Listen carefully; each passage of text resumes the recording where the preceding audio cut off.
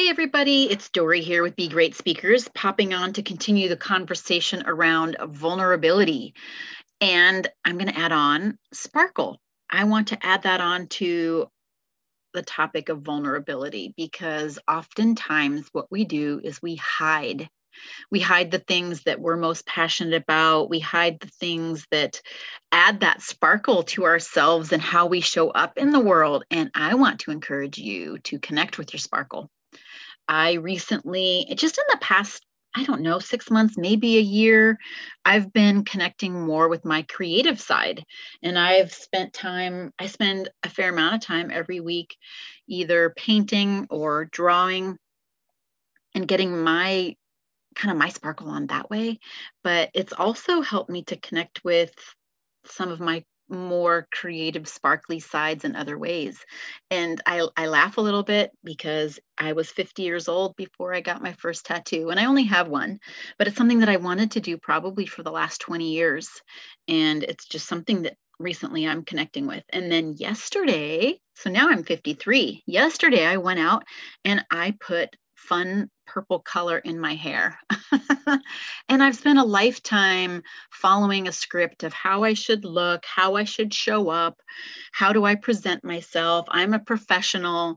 And now I want to encourage not only myself, but all of you to connect with your sparkle and let it be just a little part of you that comes out and be seen as part of your authentic, genuine self that you don't have to hide.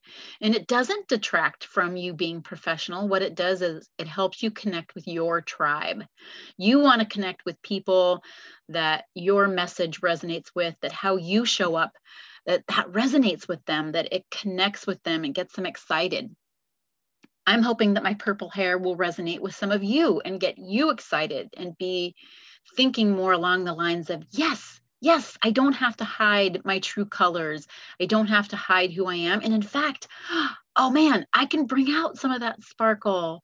And not only is that going to help you connect with your audience, but it's going to help you hone in on who your audience is. It's going to help you hone in on maybe your message or your messaging.